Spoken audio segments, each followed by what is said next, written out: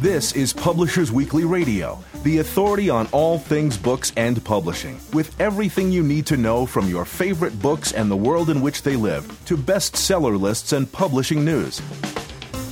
Here's the inside story on your favorite story. Publishers Weekly Radio, with your hosts, Rose Fox and Mark Rotella.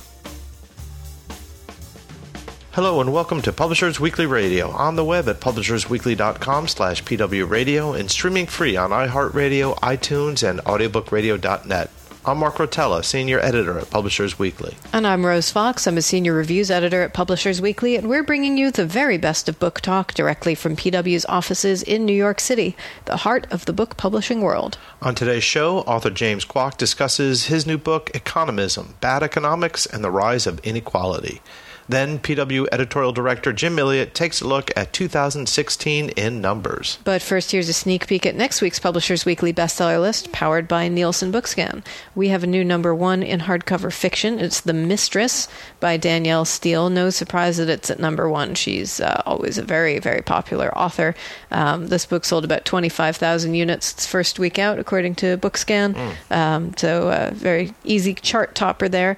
And finally knocked John Grisham out of that number one spot. Right. And this book is, we don't have a review of it, but it's about a woman who is a kept woman. Her life was saved by a Russian billionaire who makes her his mistress, quote unquote, though there are some less savory terms that could be put on it. He essentially provides everything for her as long as she provides herself to him. And a love triangle appears when he becomes obsessed with a painter's artwork, and she becomes obsessed with the painter's son. So lots of intensity there, and lots of, how do I put this, wealth porn, basically getting to see a little glimpse of how the 0.1% lives. Right. The flashy cars and the yachts and the jewels and the gowns and the glamour and the drama. Right. So that's going to be a very big hit with Danielle Steele's big fans. And at number 3, we have Below the Belt by Stuart Woods. This is the 40th book in his Stone Barrington series. Really remarkable long-running thriller series, and Stone Barrington is a debonair New York lawyer, and our reviewer says for this book that Woods keeps the suspense high all the way to the dramatic conclusion as Barrington gets involved doing a favor for a former president and ends up tangled up in some intrigue. And finally, down at number 14, we have The Final Day by William Forstchen. This is a thriller. He's also written some science fiction. Our review of this is not so positive. We say that pompous, windy political discussions swamp the few effective action scenes in his conclusion to his trilogy set in the United States, reeling from the effects of a devastating electromagnetic pulse attack. An interesting premise, and EMP would destroy basically all electronics and electronic activities down to the computer that helps your car run. Right. So even things you think of as mechanical would no longer work. And apparently he does not manage to carry this premise to an exciting conclusion. And that's what we've got on the hardcover fiction list. Very little movement, still pretty much the same as it's been. A couple of things coming up and down the list, pretty much as it has been. I don't see anything dramatic even coming up from the lower levels up to the top, as sometimes happens. Right. Well, I guess in nonfiction, we're not seeing too much more movement. We also see only 3 debuts on the list this week. At number 1 is Food, Health, and Happiness by Oprah Winfrey. And now this one sold about 41,000 units. And although Oprah has co-written several books, this is only the second one that she is credited with being the main author. The last one is What I Know for Sure. So this is going along with what we've been seeing in nonfiction. In self-improvement, this one is on cooking, food, health, and happiness. So that's at Oprah. The other one that we have down the line is Telomere Effect by Elizabeth Blackburn and Alyssa Epel, which is based on Epel's the Nobel Prize-winning research for the role on telomeres in the aging process. So we don't have a review of either one of those. That's at number 24. But in the middle there, at number 12, we have what looks like a real fascinating book called The Lost City of the Monkey God by Douglas Preston. We have this book came to us late, but we have what will be a very positive review coming out online, most likely as you're listening to this right now. Yep. We say in this irresistibly gripping account of his experience as part of an expedition to locate an ancient city in Honduran mountains reads like a fairy tale minus the myth. So it looks pretty good. Reminds me of David Grant's Lost City of Z that was published about 3-4 years ago. And I always enjoy these kind of these books, these like travel books that kind of explore new areas. And this one he had written about for National Geographic, so looks like a lot of fun. Yeah, and being Preston's a thriller novelist, and so I'm sure he knows how to make his adventure, his real life adventure, sound like an adventure story. Right, exactly. Good point. So that sounds very exciting. Yep. Like some good escapist nonfiction, which is not a thing you hear a lot about. No, and this is great. I'm going to escape very soon. I'm Mark Rotella. And I'm Rose Fox, and this is Publishers Weekly Radio. Next up, James Kwok tells us why inequality is on the rise, so we'll be right back. I'm Danica Kelly, author of Bestiary, and you're listening to Publishers Weekly Radio. I'm Rose Fox. And I'm Mark Rotella, and you're listening to Publishers Weekly Radio, direct from the PW offices in New York City. Today we've got James Kwok on the line. His new book is Economism, Bad Economics and the Rise of Inequality. James, I'm so glad you could join us. Thank you very much. So tell us about this book. What is bad economics? So economism is about the misuse of some ideas that come out of Economics 101. So if you've taken Economics 101 or if you have some idea about it, the main idea that people take away from it is that supply and demand operating in unregulated markets will produce the best of all possible worlds. And economism, the bad economics is the simplistic application of this one idea to many, many realms of human life and public policy, from education to crime to healthcare to international trade and so on. And the book is about some of the consequences that happen when you try to apply just a little bit of economics to a very complex world. So, for example, what are some examples of ways that people oversimplify and try to apply this idea where it's not warranted? So I think one of the best examples to use is the example of the minimum wage. So the minimum wage has been a hot topic for the past few years because it's quite low. The federal minimum wage is essentially below the poverty line, and a number of states and cities are trying to increase the minimum wage. But one of the things you learn in Economics 101 very early on is that raising the minimum wage is bad because it creates unemployment. And the basic idea is that if you force people to pay more for labor than they would pay otherwise, you're just going to reduce the amount of labor that people want to hire, which creates unemployment.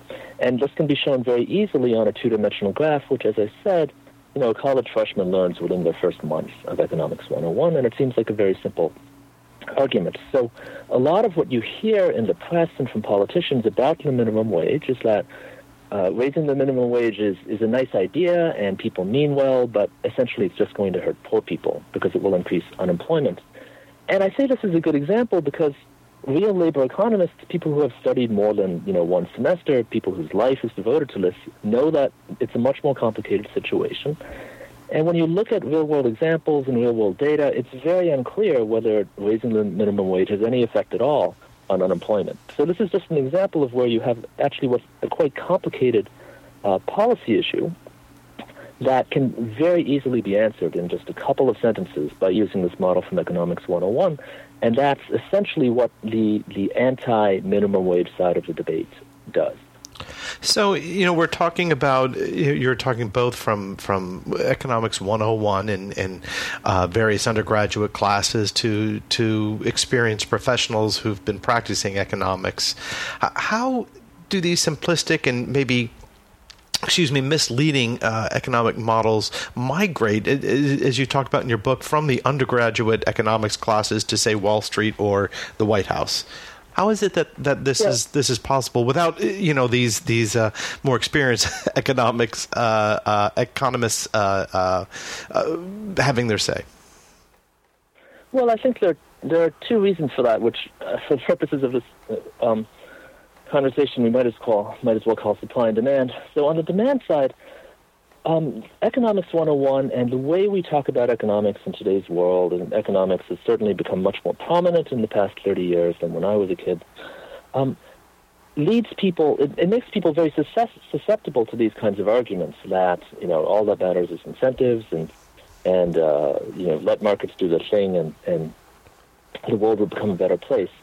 And then on the other side, I think the thing to look at is who benefits from these kinds of arguments. So the subtitle of the book is Bad Economics and the Rise of Inequality, because for the most part, people who benefit from the Economics 101 view of the world are big businesses and the wealthy. And this is no secret. For the last 60 years, the American conservative movement has largely been supported by a large segment of big business and by the wealthy. And their crusade has been to make government smaller, reduce the amount of government intervention in the economy, and essentially just let free markets generate whatever results they will generate. So I think what's happened historically is that these Economics 101 ideas were developed and propagated and, in a sense, industrialized by a lot of think tanks and publications, media outlets that were financed in large part by conservative foundations. Because the basic idea is that I think these entrepreneurs, political and intellectual entrepreneurs, recognized the power of Economics 101 as an ideological tool and invested a lot of money and resources and time in taking those ideas and turning them into a potent political ideology. Wow. So this is starting to sound almost like it's getting into conspiracy theory territory, but it sounds like there's a lot of evidence to back it up, that propagating these ideas benefits a certain segment of the population, but not others. Yeah, so I don't mean to sound conspiratorial at all. So just thinking historically, some of the economists who are best known for propagating and making free market ideas successful in the United States one was Friedrich Hayek, who worked in the United Kingdom, and probably the most important was Milton Friedman, an economist at the University of Chicago for a long time. And in the 1950s, they very much saw themselves as lone voices in the wilderness, because in the 1950s, the United States kind of political and intellectual climate was largely dominated by the New Deal. So Dwight Eisenhower was president. He was a Republican, of course, but Eisenhower was completely reconciled to the New Deal, to the idea that you would have an interventionist government. And people like Friedman developed these ideas that essentially unregulated free markets would produce better outcomes than government policies, and they were adopted by politicians beginning with Barry Goldwater. Ronald Reagan was a fervent proponent of these ideas, and by, as I said, think tanks such as the American Enterprise Institute and Heritage and Cato and Manhattan and others. And the reason I say I don't mean this to be conspiratorial is this is entirely out in the open. I mean, these are organizations that say we believe that free markets will generate prosperity for all Americans. Some of the policies that they favored, the simplest would be lower taxes and less government regulation, directly benefit the wealthy who pay the most taxes and businesses who face the most regulation. So I don't mean to say this was in bad faith.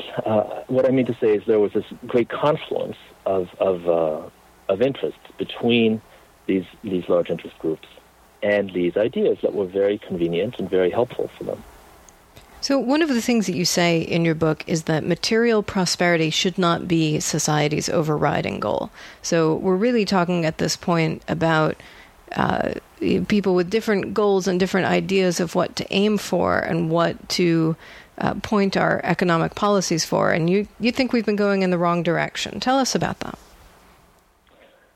Well, I think there are two aspects to that point I make. One is that material prosperity typically is defined in terms of gross domestic product. So if you look at the kind of main numbers that people look at when they look at the United States economy, number one is the rate of growth of gross domestic product, which means the total amount of stuff that we produce, goods and services, how much is that growing from year to year? And so one critique is that, one is that gross domestic product doesn't necessarily measure the things that produce prosperity very well. Just to give the kind of the simplest example, if one company dumps a lot of pollution into a river while making products, those products count as part of GDP. And then if another company cleans the pollution out of that river, the work they do to clean up the river also counts as part of GDP. Mm-hmm. More broadly, though, I think one of the issues is that we've been looking at, with GDP, we're looking at the total size of the pie.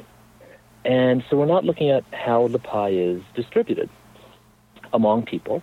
And so there's, I guess, two things. The first point is that it's kind of intuitive to most people, not to all economists, but to most people, that additional dollars of income or wealth have a greater benefit on the lives of poor people than rich people. So what this means is that if you have a situation where the economy is growing, but the vast majority of the gains are going to extremely rich people who don't really need more money, that economic growth is not particularly making society better off. So that's the main sense in which I mean that point. The second sense is that there's separately a lot of evidence, a lot of it produced by economists as well as psychologists, that past a certain point, having more money, having more wealth doesn't actually increase people's well-being, insofar as we can measure that directly.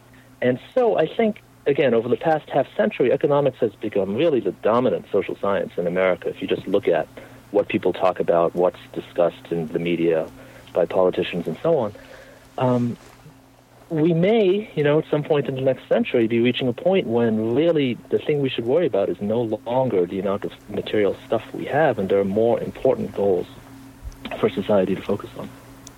So let's now talk about this rise of inequality.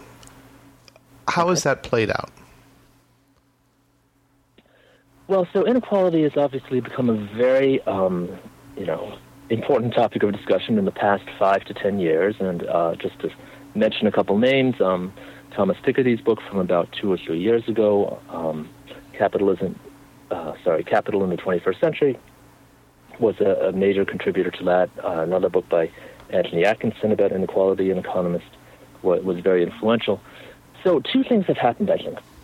One is that economists have gotten much better at actually studying inequality, and part of that is simply due to the work of people like Piketty and Emmanuel Saez and Gabriel Zucman, who have basically been able to analyze detailed tax records provided by the IRS, because at the very high end, wealth is concentrated among so few people that unless you can actually see tax records, you can't get a good picture of who owns what, relying just on surveys. Mm. And the basic idea is that if you have a survey of 1,000 people, which is good enough for most purposes, that might have 0 billionaires in it. It probably has 0 billionaires in it, so they're underrepresented in most surveys. So one thing is we just know more today than we did even 10 years ago about the distribution of income and the distribution of wealth, and that's why we have all these charts that have become famous just in the past few years, essentially showing the income share or the wealth share of the top 0.1% to top 0.01%. And that's why we can say things like, over the past 20 years, the economy has grown, but the average income of the bottom 90% has essentially been flat, and then the gains have been concentrated entirely at the top end. So that research has helped make this an important issue. And then the second thing I think that's happened is people have been looking, now that we know that the gains of economic growth are not being shared broadly at all, a lot more attention has been paid to why that is. So as I said, to simplify, for a while what people thought about was how can we make the pie grow as a whole? Now we're getting more concerned about the division of the pie. And so people are thinking more about things like monopolies and antitrust regulation. As one reason why, you have larger companies that are able to, the phrase is extract rents from consumers. We've had the decline of unions, which makes it harder for workers to claim their share of the surpluses generated by corporations and so on. So we've had these developments in the U.S. economy that have contributed to less power of labor, less benefits for consumers, and a greater concentration of benefits for corporations and their shareholders, who largely tend to be the well-off. So I think, just to summarize, we know a lot more about inequality, and I think people are much more interested now in the causes of that inequality. We're going to take a quick break, but don't go away. Book lovers everywhere love Publishers Weekly Radio, now on iHeartRadio.com. PW Radio brings you the best of books and book publishing news. PW editors Rose Fox and Mark Rotella offer lively interviews with your favorite authors and conversations with new authors you'll want to get to know. I'm Rose Fox. And I'm Mark Rotella. Join the community of book lovers at PW Radio. Every Friday and now on demand at iHeartRadio.com. Welcome back. We're talking with James Kwok, author of Economism. Now, you are a business law professor at the University of Connecticut. What's your firsthand experience of how these ideas spread? Do you encounter a lot of this misinformation and these Economics 101 ideas in your students? So I don't necessarily hear those ideas so much from my students, who are still relatively, their ideas are not fully formed yet. But I would say I became aware of these kinds of ideas more during my business career. So before going to law school, I was a management consultant and worked for a software company and another software company. And one thing one hears a lot in the business world is this idea that,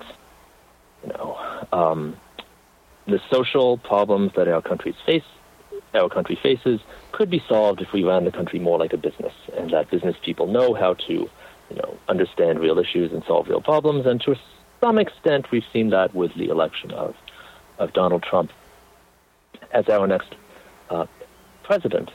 And I think that often what one hears is that, complicated ideas can be reduced to simple economic principles, as I said, such as supply and demand in competitive markets produce optimal outcomes. And so before I went into the business world, I was a graduate student in history. I got a PhD. And I've just always had the sense that the world is a lot more complicated than it appears in the models in an introductory economics class or an introductory class in any subject that is. And then, so that's, I think, where the initial impetus for this book came from. And then secondly, during the financial crisis, that was when I became a blogger and wrote my first book with Simon Johnson's 13 Bankers. And at that time also, the main topic I focused on then was financial regulation. And one of the main arguments of essentially banks who opposed financial regulation was, look, you guys just don't understand.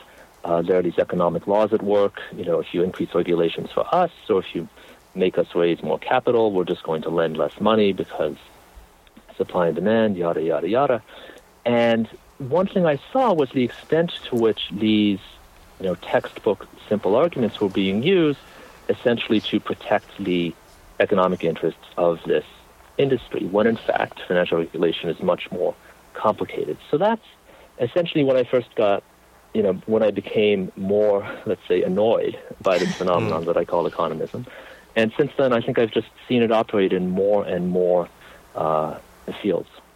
So what can we do about this? What ideas can we spread? The simple idea is always the very seductive one, the one that you can just say supply and demand, the invisible hand of the market. People can just spread these memes, and the complicated idea always has an uphill battle to compete with that. So what can we do about that? That is a tough question. I mean, so one of the things one of my throwaway lines I like to say is that in the end of the day, the only two things that matter are early childhood education and campaign finance reform, right? Because we need an electorate that's better at critical thinking, and we need money out of politics. Okay, well, that's a pretty straightforward answer, actually. One is that we need, one of the purposes of the book is to try to inoculate people against economism. And that's why I try to explain this is how supply and demand arguments work. There's a little, economics 101 primer in there. And then I try to explain why these arguments don't necessarily hold in the real world in various domains, almost so that it's almost to solve a cocktail party problem. The cocktail party problem is this. You have some progressive, young kid, a Bernie Sanders supporter, let's say, and, let's say it's not a cocktail party, it's at Thanksgiving dinner with their uncle, who's a businessman, and the uncle says, no, it's just economics, you don't understand, you're going to make life worse for everyone. And I want people to understand that there are two sides to these stories, that there are no fundamental laws of economics that apply everywhere. And I think that's something that we can do. The thing that I would say I am less good at, but I would like someone to do, is I think we need, as you say, you can't fight a simple story with a complicated story. So we need a simple story about how the economy works and how the economy should work, other than free markets generate prosperity. And as I said, that's something I don't know if I have the talents for. I would say one source of inspiration could be Franklin Roosevelt. So if you look at some of the speeches Franklin Roosevelt gave about the economy, the main things he talked about were jobs and fairness. He didn't really talk about the size of the pie. Now, he was president at a time when many people did not have jobs, and there was this huge sense of unfairness about economic outcomes. We are not at that point yet. Hopefully, frankly, we will never get to that point of having a quarter of the country unemployed. But people respond to different ideas, and we, the country, the Democratic Party, somebody needs to be able to come up with a compelling message other than market forces will make everyone better off. So you co-wrote with Simon Johnson the 2010 book, 13 Bankers, The Wall Street Takeover and the Next Financial Meltdown. Tell us about that and how things have shifted in the years since that book. Okay, so that was largely a financial crisis book, and there were a lot of financial crisis books, as you may recall. And what we tried to add to the conversation was essentially a political dimension. So what we talked about, we gave a history of the development of the financial industry and why it led to the financial crisis, and our perspective was this. It was that you can't just look at the financial sector in isolation as an economic phenomenon. What happened was that the sector was able to obtain some deregulatory measures in Washington, which enabled it to make more money, become more concentrated, and that gave it political power. And the political power, which was wielded in many forms, helped secure further deregulation and so on, to the point where we had this very large, very unregulated, very dangerous financial system. And one of the points that Simon and I wanted to make was that, look, you can't solve this problem just by tweaking the rules of the financial system. You need to deal with this problem of concentration and political power. This is really an antitrust problem, even though antitrust law, as currently formulated, wouldn't really allow you to do anything about these banks. That was our point. I would say that what's happened since then, I would say it's too early to tell about the Dodd-Frank Act. I mean, my belief is still that it helped around the edges a lot of ways, but did not really eliminate the possibility of another cataclysmic financial crisis. What I would say, how that book applies to the years since then, is I would say that since then we've seen increasing concentration and power, both economic and political, in a number of different industries. The one that I guess people were most aware of recently is pharmaceuticals with Mylan. Here you have this company, right, which benefits from government research essentially, and a patent and the excessive protections of the U.S. patent system to essentially charge whatever it wants for life-saving medicine. So I think that people have been more cognizant of the fact that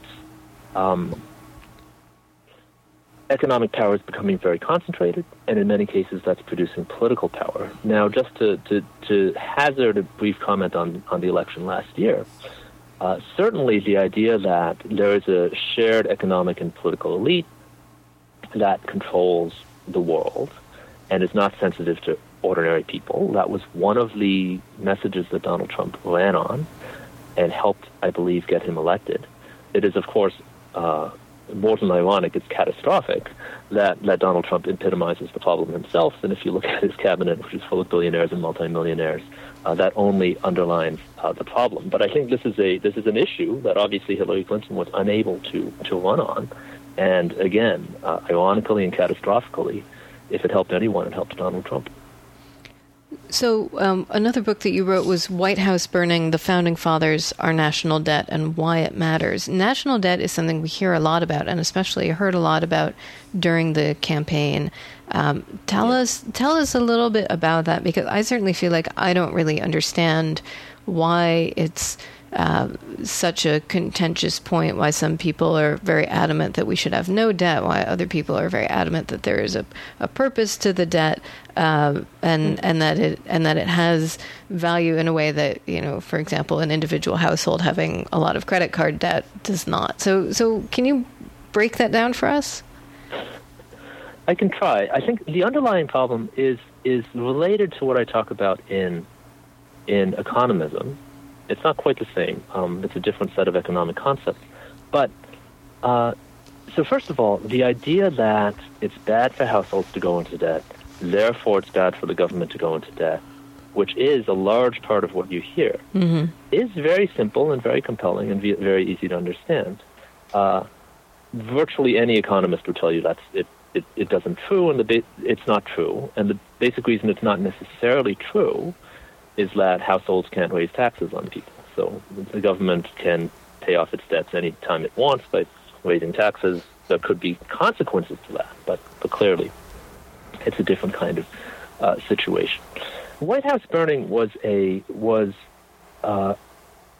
book that I'm proud of, but did not have a natural audience, because essentially the national debt debate is divided between, for the most part, especially at that time, in 2012, between Republicans saying we have to slash spending, this national debt is a huge problem.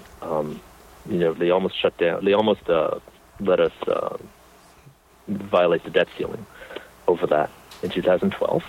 And on the other hand, Democrats saying the national debt is not something we should worry about today. We need to worry about economic growth. We should actually be borrowing more money and investing that in our economy. And so what Simon and I tried to write was we wrote a book saying the national debt is a significant long-term problem, and we need to address that problem in a relatively progressive way. And as I said, that's a middle position, which for the most part there's not a natural audience for, because as you said, as you said, and as I said, the battle lines are pretty starkly drawn on that issue. Now, as to whether or not the national debt is a good thing, again, it's a complicated topic. But essentially, the basic reason why, to some extent, it could be a good thing, is that the government can borrow money, could borrow, say, $1 trillion, and could, say, invest that in our nation's infrastructure, which needs about $1 trillion of investment right now. And that investment could generate more economic growth in the future, and that economic growth will provide higher taxes, more tax revenue in the future, which could essentially pay the interest on the $1 trillion we just borrowed. So that's the kind of logic that applies to the debt. And unfortunately, that means that it's always a complicated question, because it depends on what you're doing with the money. And again, it's just easier to have debates if you just take one extreme position or the other. So what is your next project? What's the next concept you're going to tackle? I'm one of these people. I'm not good at working on multiple things at once, so it's hard for me to start something until I finish the previous thing. I would say that The thing that I most want to write about right now is I want to write about inequality in the criminal justice system, which has never been my primary field, but in a sense it's been my secondary field. I'm a board member of the Southern Center for Human Rights, which is a great organization in Atlanta that essentially fights inequality in the criminal justice system. We defend people on death row and do a lot of lawsuits about prison conditions and debtors' prisons and so on.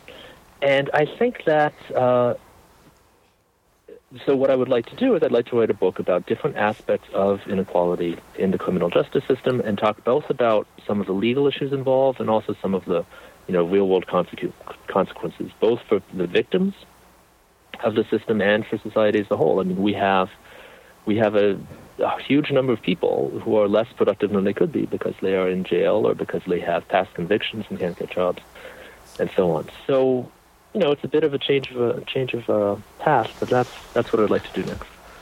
Sounds fantastic. We've been talking with James Kwok. You can find his book, Economism, in stores right now. James, thanks so much for joining us. Thank you for having me. I'm Rose Fox. And I'm Mark Rotella, and this is Publishers Weekly Radio. Next up, PW editorial director Jim Milliot talks about 2016 by the numbers. Stay tuned. Hi, I'm Robert Canigal. I'm the author of Eyes on the Street, The Life of Jane Jacobs, and here we are on Publishers Weekly Radio. I'm Mark Rotella. And I'm Rose Fox, and you're listening to Publishers Weekly Radio, direct from the PW offices in New York City. Every week we get insider info from Publishers Weekly editors and contributors, and today, PW editorial director Jim Milliot is here to tell us all about 2016 in publishing. Hello, Jim. Hello, Mark. Hello, Rose. Hello. It's always nice to have you on the show. Thanks for calling in, even though you're not in the office today. So tell us, what's the big takeaway for 2016 in publishing? We're glad to say that it was another good year for print books. Despite all the naysaying not that many years ago, print book sales, according to Nielsen Bookscan, which tracks about 80% of all print sales, was up about 3% last year. And that marks the third year in a row that print books were up after a couple of years of declining sales when, ebooks first hit the market in a big way. So print is not dead. That's what I'm hearing. Yeah, print certainly seems far from dead. In fact, we don't have any ebook numbers yet, and they're a lot harder to get since Amazon doesn't like to disclose how they're exactly doing. But by all accounts, ebook sales are going to be down again in 2016. So print books ride to the rescue. Fascinating. Okay. Do we have a sense of what's behind that, or it's just people tried ebooks for a few years and decided actually they weren't all that great, or is there some other shift going on? Well, I think it speaks probably more for the public and the readers favoring print. Not so much a knock against ebooks, although, as you suggest, people tried ebooks. I don't think that they're necessarily pulling away from it. It's just that, there was that early spike and everybody was really interested. Now it's sort of cooled and people have found print books are what they like to read. And, we saw it in adult trade had the biggest increase. Sales up about, adult nonfiction, I should say, was up about 7%. And, last year that was the case because adult coloring books was, a huge hit. And it's a little hard to measure apples to apples just because the way adult coloring books have been categorized in 2015 and 2016, it kind of moved around a little. But what we seem to have seen is that while there was no huge blockbuster adult coloring book hit in 2016, there were still lots and lots of adult coloring books that were published, and the sales of adult coloring books in total did seem to go up a bit. And they're all characterized in the adult nonfiction category. So that, again, gave a little bit of a boost, so despite people thinking that there's no way adult coloring books sales can be sustained, and certainly the growth was not as big last year as it was in 2015, there was still a lot of interest in the format. And it's interesting that there was a growth, a nice growth this year, considering that while there, as you said, there wasn't the big blockbuster coloring book, there also didn't seem to be the big blockbuster books in general that we had in 2015. Right, that's certainly true, and especially on the adult side. The biggest selling book of last year was J.K. Rowling's Harry Potter and the Cursed Child, which sold about 4.5 million copies, according to BookScan, so that's just print. And there was nothing else really close to it. I'm just trying to get the facts here. I think there was only, 2 or 3 other books that even sold 1 million copies or more. So that does go to show that despite not the friendliest environment, that it was really across the board that print was doing pretty well. And that's what Judith was telling us last week about what the booksellers were saying at the end of the year, that there was no really big everybody must have this title that everyone was pushing, that what the big title was varied quite a lot from one bookstore to the next. Right, and like you say, that really was the case. The only other 2 books that sold more than 1 million units in print were Jeff Kinney's Wimpy Kid, Double Down, and he always sells 1 million copies, sure. So good for him. And, Killing the Rising Sun by Bill O'Reilly and Martin Dugard, which sold a little over 1 million copies as well. Right. So, again, it does show that it was across the board and in some different places. So could take a look. Juvenile fiction, as we said, was up 4%, and that was largely due to Cursed Child. And and the J.K. Rowling train just kept on running last year. Mm-hmm.